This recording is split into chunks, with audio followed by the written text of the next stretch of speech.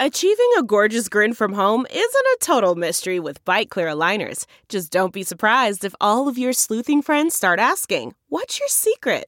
Begin by ordering your at-home impression kit today for only $14.95. Byte Clear aligners are doctor-directed and delivered to your door. Treatment costs thousands less than braces. Plus, they offer flexible financing, accept eligible insurance, and you can pay with your HSA FSA. Get 80% off your impression kit when you use code WONDERY at Byte.com. That's BYTE.com. Start your confidence journey today with Byte. This Week in China's History, July 5th, 2009. The Riots That Changed Everything in Xinjiang.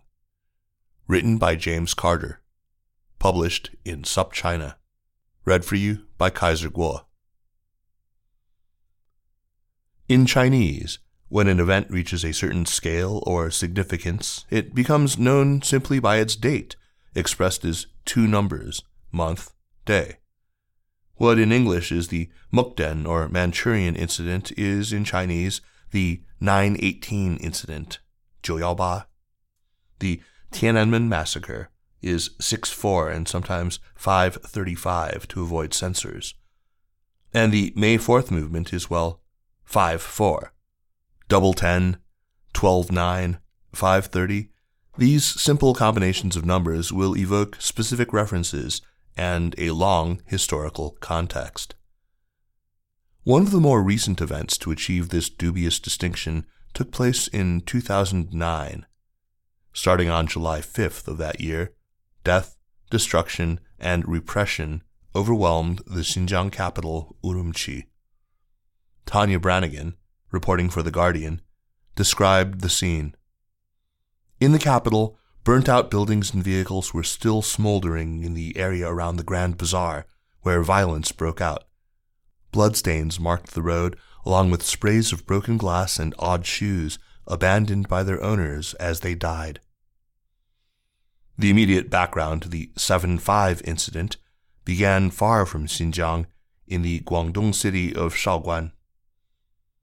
Centuries earlier, Shaoguan had been the site of Jesuit Matteo Ricci's first mission on the mainland, but in 2009, it was one of many light industrial coastal cities in need of labor.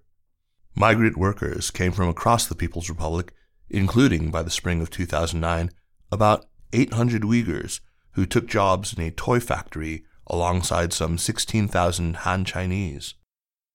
In a story sadly familiar, the Uyghurs in Shaoguan were seen first as exotic, then as suspicious, and finally as threatening.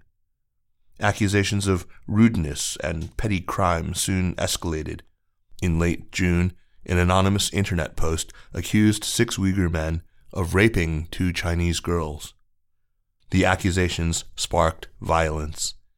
In the early morning hours of June 26th, arguments and then fights broke out in the Xuri toy company dormitories.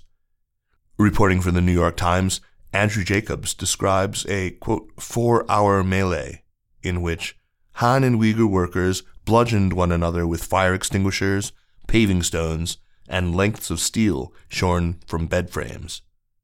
It took 400 armed police to end the riot.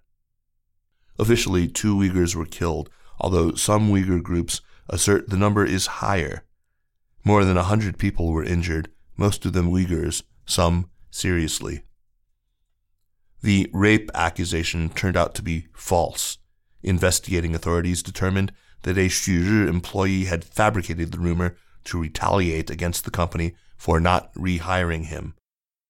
Another story suggested that a Chinese woman's scream upon mistakenly entering a dorm room of Uyghur men was taken as proof of the rumor.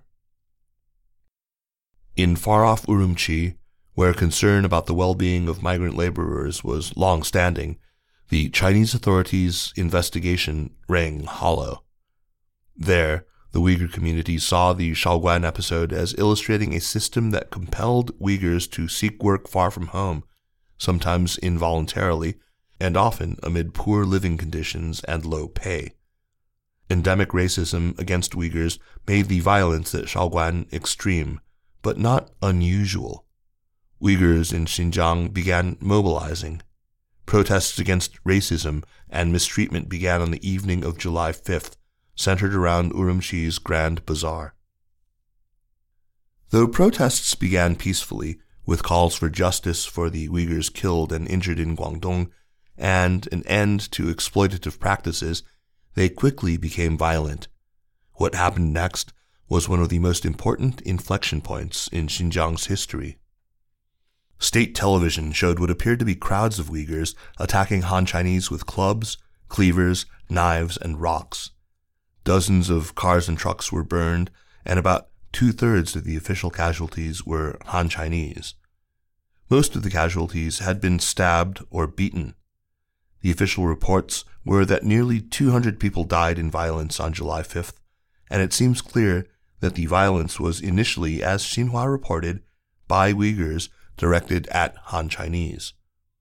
Chinese authorities contended that the violence had been planned from abroad, orchestrated by exiled businesswoman Rabia Qadir, though there was no evidence to support this charge.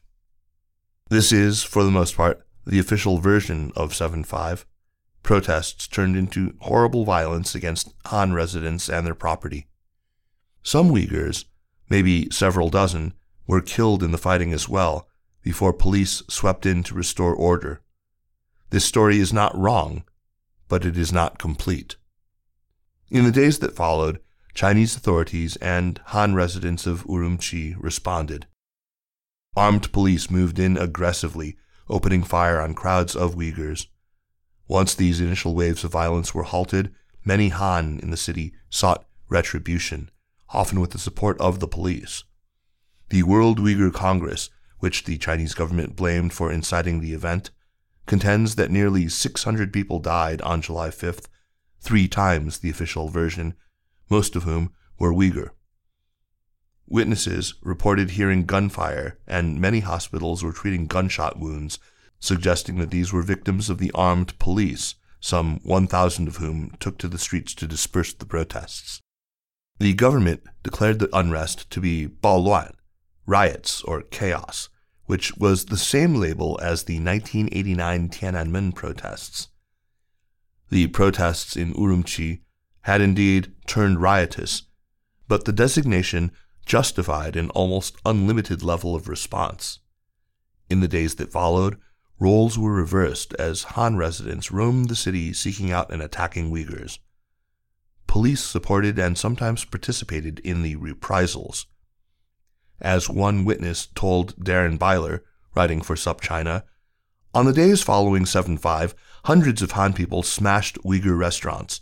The local police came carrying their guns, but when they saw it was Han people doing it, they just went back to their stations. Hundreds, perhaps thousands of Uyghurs were taken by police.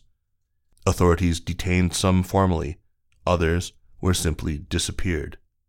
Ilham Tohti, who would later receive a life sentence for treason, was among those arrested in those July days. Even more shocking is the likely death toll.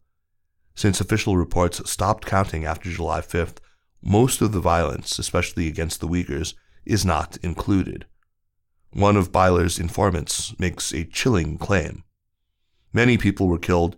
The highest number of people killed might be 7,000, but most local Xinjiang Han people, like me, think it was more like 3,000 or 4,000. The government just says it was a little less than 200. Most of the people who were killed were just shot by the police. It wasn't often even clear if they were part of the protests or not. But even if the highest estimates are right, thousands of deaths are just the start. July 5th, 2009 was not the start of tension between Uyghurs and either Han Chinese or the Chinese state, but it is clear that those events marked a change. The policies of repression and cultural and physical violence that have defined China in Xinjiang for the last decade can trace their roots back to what happened that day. This Week in China's History is a weekly column.